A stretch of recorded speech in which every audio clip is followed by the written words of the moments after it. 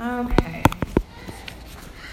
Well, I have spent this past week getting saturated with the gospel. So if you didn't know, I was at the Festival of Homiletics in Minneapolis from Monday through Friday. And I heard messages of hope and justice preached by people like Otis Moss III and Yvette Flunder, Frank Thomas, Anna Carter Florence, Brian McLaren, and William Barber II. And those names probably don't mean a lot to you all, but in my circles, people are like, oh, yes, good stuff, right? And these people filled the sanctuaries with a moral and prophetic imagination, and I am exhausted. And I so wish that I could bring their voices here to you, to channel their imaginations and their message so that you too can be exhausted in the spirit. But that works about as well as me trying to tell Mark to work out for me when he's on his way to the gym. It's not the same. So hopefully, over the next few weeks, you'll get to experience some snippets of that prophetic word that was so eloquently preached and shared with me and hundreds of my colleagues. Today we hear about Peter's conversion. Yeah, this is conversion. It's not a conversion from Judaism to Christianity. That wasn't a necessary thing. Peter was still a Jew who followed the way of Christ, but instead, he experienced a conversion from the law to the gospel, from following rules to sharing grace, from exclusion to inclusion, from fear to hope. You see, Peter was a good and faithful Jew, just like Jesus, and he followed the Torah, the laws and instructions and teachings found in the books of Moses. And in there, Leviticus clearly states that there are some animals that God wanted the Jews not to eat, to separate them from the cultures of other people.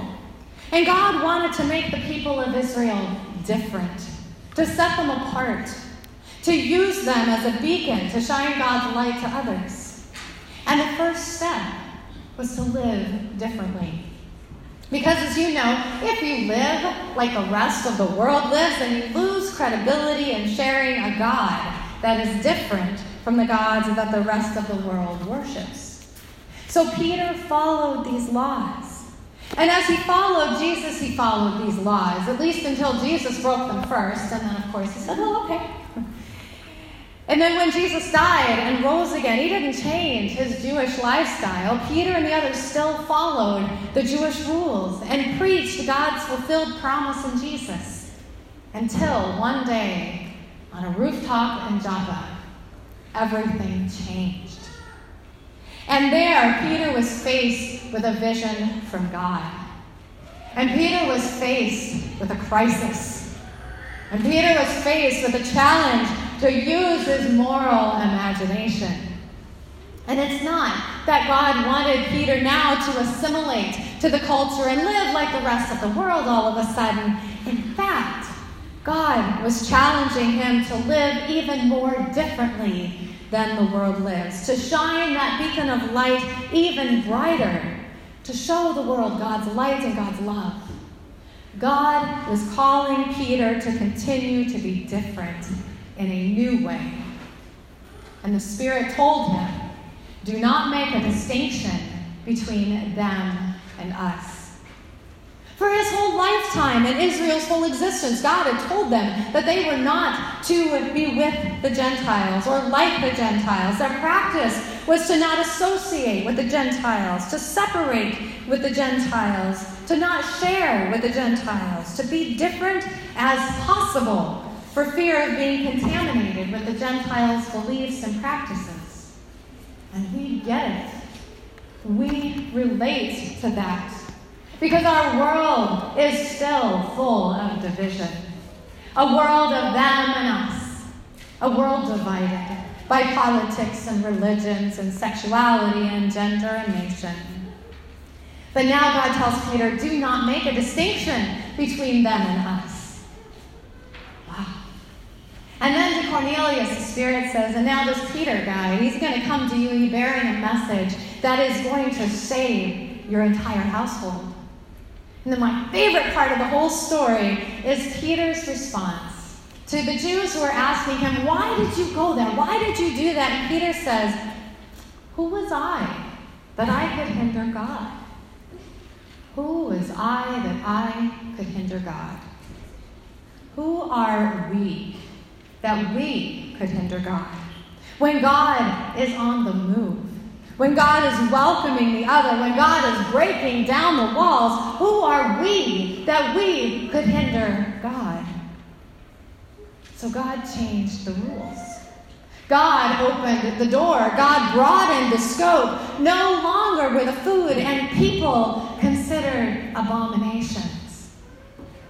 No, there was no longer a need to make a distinction between them and us. In fact, this new way would ironically distinguish these new Christians from the entire world. A world that thrives on creating divisions. A world that copes with difficulties by setting up a them and us dichotomy. And we are called to be different than that. To not make those distinctions, to not set up barriers between us, to not think more of ourselves than we think of others. This is Peter's conversion experience, his conversion moment. Good and faithful Peter, who needed to be brought along to a new way of seeing and living. Friends, we are in need of a conversion experience as well. The church is in need of a conversion experience. God is beckoning us to a new way of seeing one another, a new way of living our lives, a new way of experiencing the gospel, a new way of being church. Because, my friends, the old ways cannot carry the gospel. Old ways that justified slavery in order to maintain a broken economy. Old ways that encouraged colonialism in an effort to make them more like us. Old ways that went to war over holy ground and terrorized people of other religions and practices. Old ways that tortured Jews and into false conversions. Old ways that claimed that this land and its people were ours because we had this manifest destiny. Old ways that turn a blind eye to racism in our homes and in our backyards and in our justice system and even in our churches.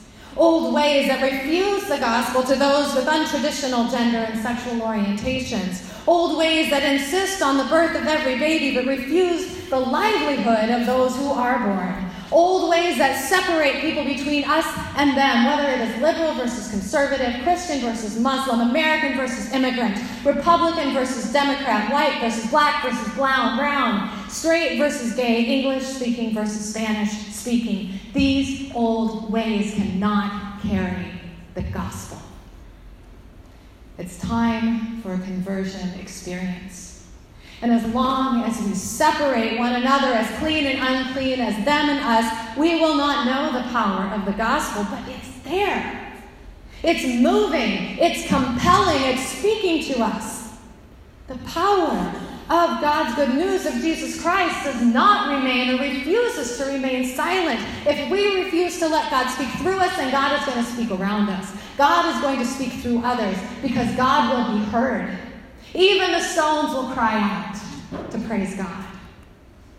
But God invites us to come along, to be part of God's vision and God's kingdom building. Yvette Flinders said, why does different have to be better or worse? God never intended that we turn the gospel into the law. No, my friends, it is time for a conversion experience. Like Paul, it is time. And maybe for Paul, it took a 3-day walk in the dark. And maybe, like Peter, it would take a message and a vision from God. And most of us aren't going to get something that obvious, unfortunately. But that doesn't mean that God isn't speaking, that the Spirit isn't whispering through the mouths of the poor, the homeless, the disadvantaged, the victims, from the lips of the other. And the question is simply this. Dare we open our ears and listen? Amen.